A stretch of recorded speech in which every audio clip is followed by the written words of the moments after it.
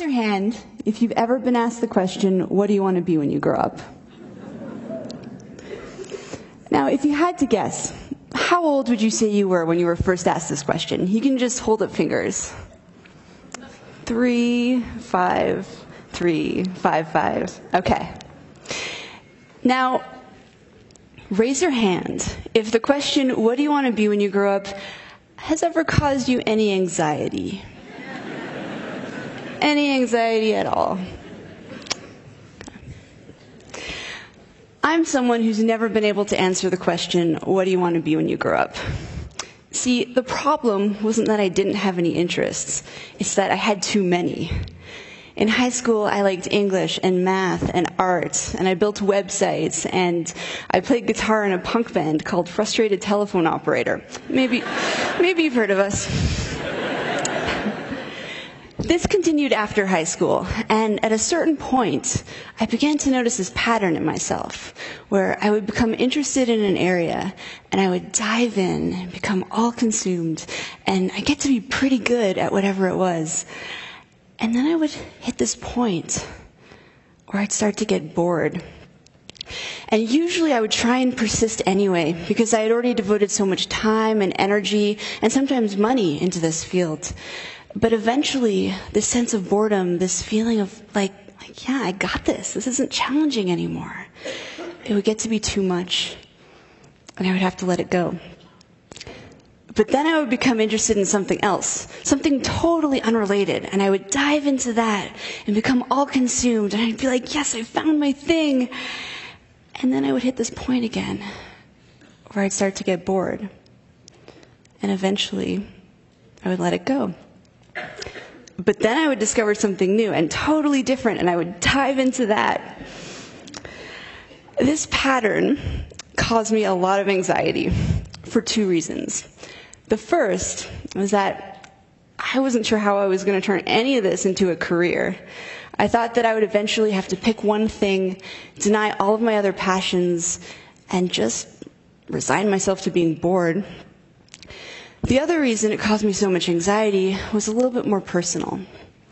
I worried that there was something wrong with this, and something wrong with me for being unable to stick with anything. I worried that I was afraid of commitment, or that I was scattered, or that I was self-sabotaging, afraid of my own success.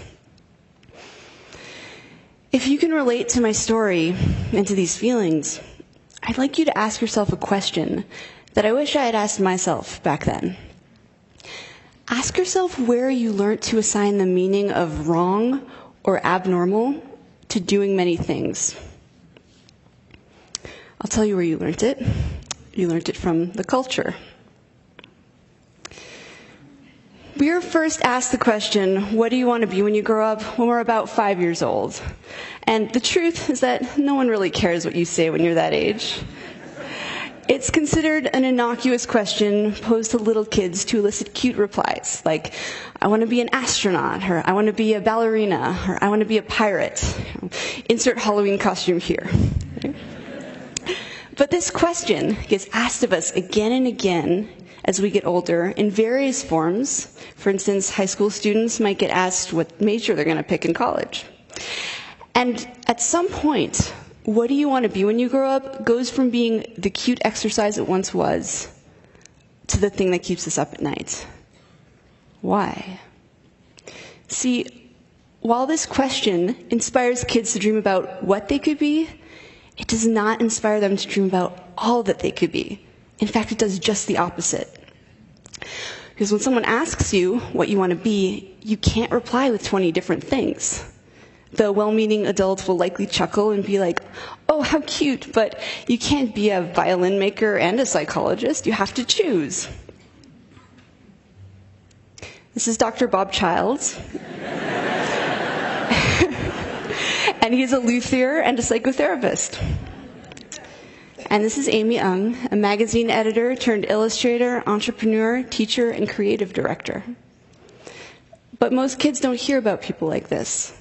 All they hear is that they're going to have to choose. But it's more than that. The notion of the narrowly focused life is highly romanticized in our culture. It's this idea of destiny, or the one true calling. The idea that we each have one great thing we are meant to do during our time on this earth, and you need to figure out what that thing is and devote your life to it. But what if you're someone who isn't wired this way? What if there are a lot of different subjects that you're curious about and many different things you want to do? Well, there is no room for someone like you in this framework. And so you might feel alone. You might feel like you don't have a purpose. And you might feel like there's something wrong with you. There's nothing wrong with you. What you are is a multi-potentialite.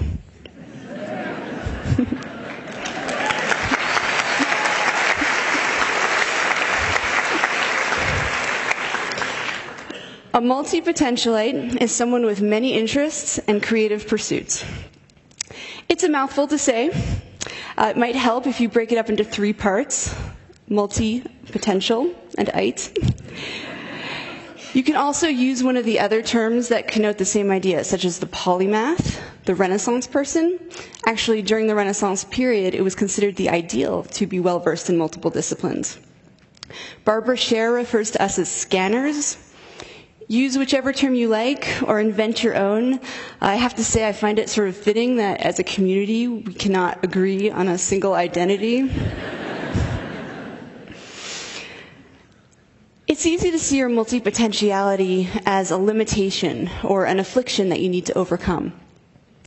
But what I've learned through speaking with people and writing about these ideas on my website, Putty Like, is that there are some tremendous strengths to being this way. Here are 3 multi-potentialite superpowers. 1, idea synthesis. That is combining 2 or more fields and creating something new at the intersection. Shaw Wong and Rachel Binks drew from their shared interests in cartography, data visualization, travel, mathematics, and design when they founded Meshu. Meshu is a company that creates custom, geographically inspired jewelry. Shaw and Rachel came up with this unique idea not despite, but because of their eclectic mix of skills and experiences. Innovation happens at the intersections. That's where the new ideas come from. And multi-potentialites, with all of their backgrounds, are able to access a lot of these points of intersection. The second multi-potentialite superpower is rapid learning. When multi-potentialites become interested in something, we go hard. We absorb everything we can get our hands on. We're also used to being beginners because we've been beginners so many times in the past. And this means that we're less afraid of trying new things and stepping out of our comfort zones. What's more, many skills are transferable across disciplines, and we bring everything we've learned to every new area we pursue, so we're rarely starting from scratch.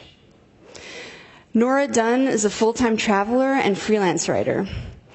As a child concert pianist, she honed an incredible ability to develop muscle memory. Now she's the fastest typist she knows. Before becoming a writer, Nora was a financial planner. She had to learn the finer mechanics of sales when she was starting her practice, and this skill now helps her write compelling pitches to editors. It is rarely a waste of time to pursue something you're drawn to, even if you end up quitting. You might apply that knowledge in a different field entirely, in a way that you couldn't have anticipated. The third multi-potentialite superpower is adaptability. That is the ability to morph into whatever you need to be in a given situation. Abe Cajudo is sometimes a video director, sometimes a web designer, sometimes a Kickstarter consultant, sometimes a teacher, and sometimes apparently James Bond. He's valuable because he does good work. He's even more valuable because he can take on various roles depending on his client's needs. Fast Company magazine identified adaptability as the single most important skill to develop in order to thrive in the 21st century. The economic world is changing so quickly and unpredictably that it is the individuals and organizations that can pivot in order to meet the needs of the market that are really going to thrive. Idea synthesis, rapid learning, and adaptability. 3 skills that multi-potentialites are very adept at, and 3 skills that they might lose if pressured to narrow their focus. As a society, we have a vested interest in encouraging multi-potentialites to be themselves. We have a lot of complex, multi-dimensional problems in the world right now, and we need creative, out-of-the-box thinkers to tackle them. Now, let's say that you are, in your heart, a specialist. You came out of the womb knowing you wanted to be a pediatric neurosurgeon. Don't worry, there's nothing wrong with you either. In fact, some of the best teams are comprised of a specialist and multi-potentialite paired together. The specialist can dive in deep and implement ideas, while the multi-potentialite brings their breadth of knowledge to the project. It's a beautiful partnership. But we should all be designing lives and careers that are aligned with how we're wired.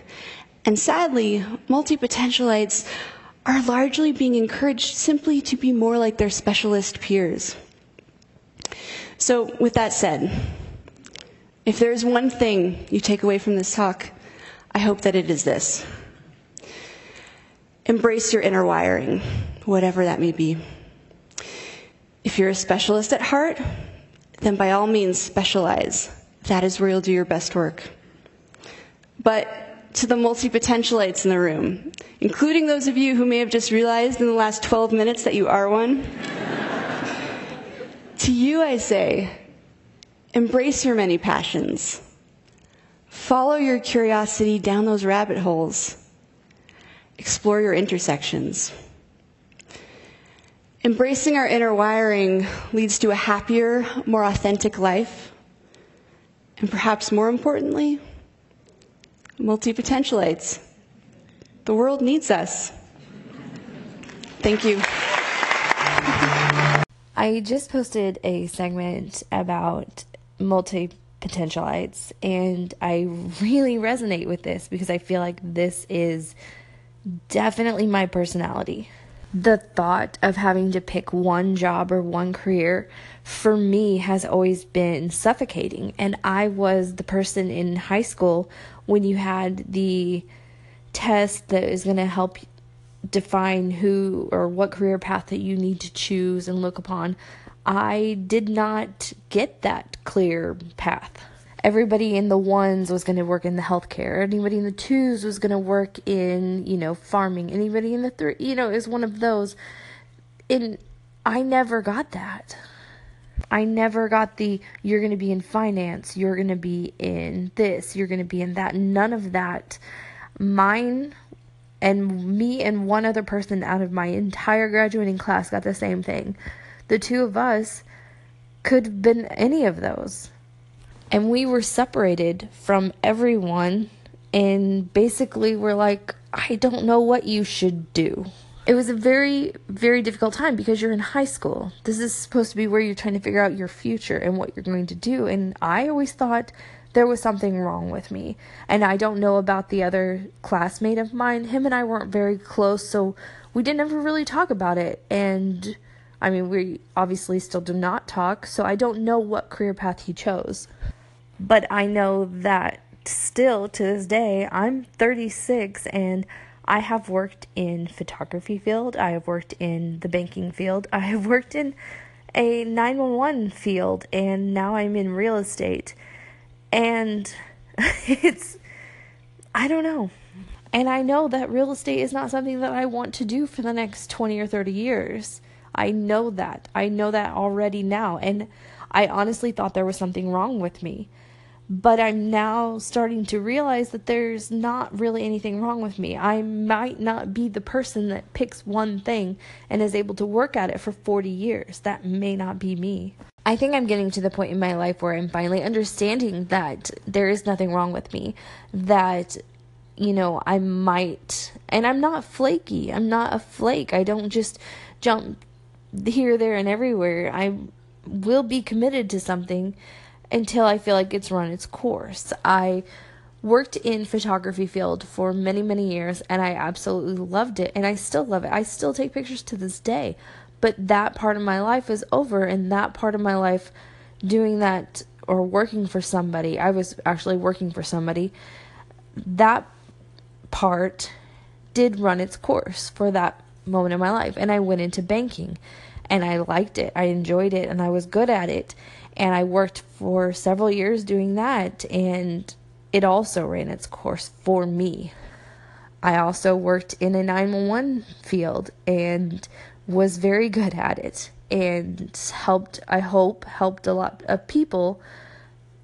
And I actually think that I stayed at that job too long, because I feel like it ran its course many years ago, and that I just stayed on because I felt like that was something I needed to do, even though I was not happy with it anymore.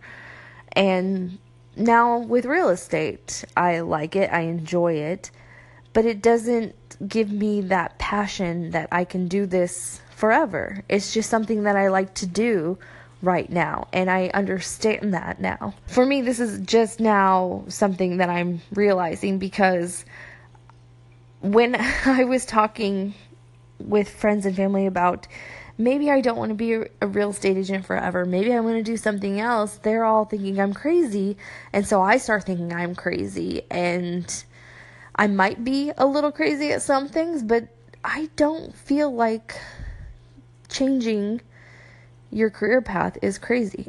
I don't believe that everybody is meant to work at a job for 40 years and that's the only thing that they do day in and day out. That to me is not living. But it's only become apparent that I'm not crazy these past couple days. Literally this week. I want to hear from you guys. What do you think about this topic? Do you think that you yourself are at a job where you can see yourself doing that forever? Or are you more in my boat, where you constantly feel like you're changing and evolving in your career? Now, I don't do this in every aspect of my life. It just seems to be only my career and interests in that point, because my family and everything else, they're very, very stable and very concrete. Like, there's no way that I would want to change any of that part of my life. But the job part, the career part, all of that has always constantly wanted to be a change. And so, yeah, what do you guys think? Hey, Amy, KT here. Just wanted to give you a quick call in here. Yeah, absolutely. We all have to run our course eventually, and we're still finding ourselves, just like Anchor App. They're still finding themselves, we're still finding ourselves, and we're building together. So, no problem. That segment sound crazy? No, it doesn't. To me, it's normal. We're all still finding. It doesn't matter what age you are. Like Avi says, we're still finding ourselves, and that's the great thing about beauty of life and just how things are supposed to work. So don't be afraid to try new things and find yourself, even at any age.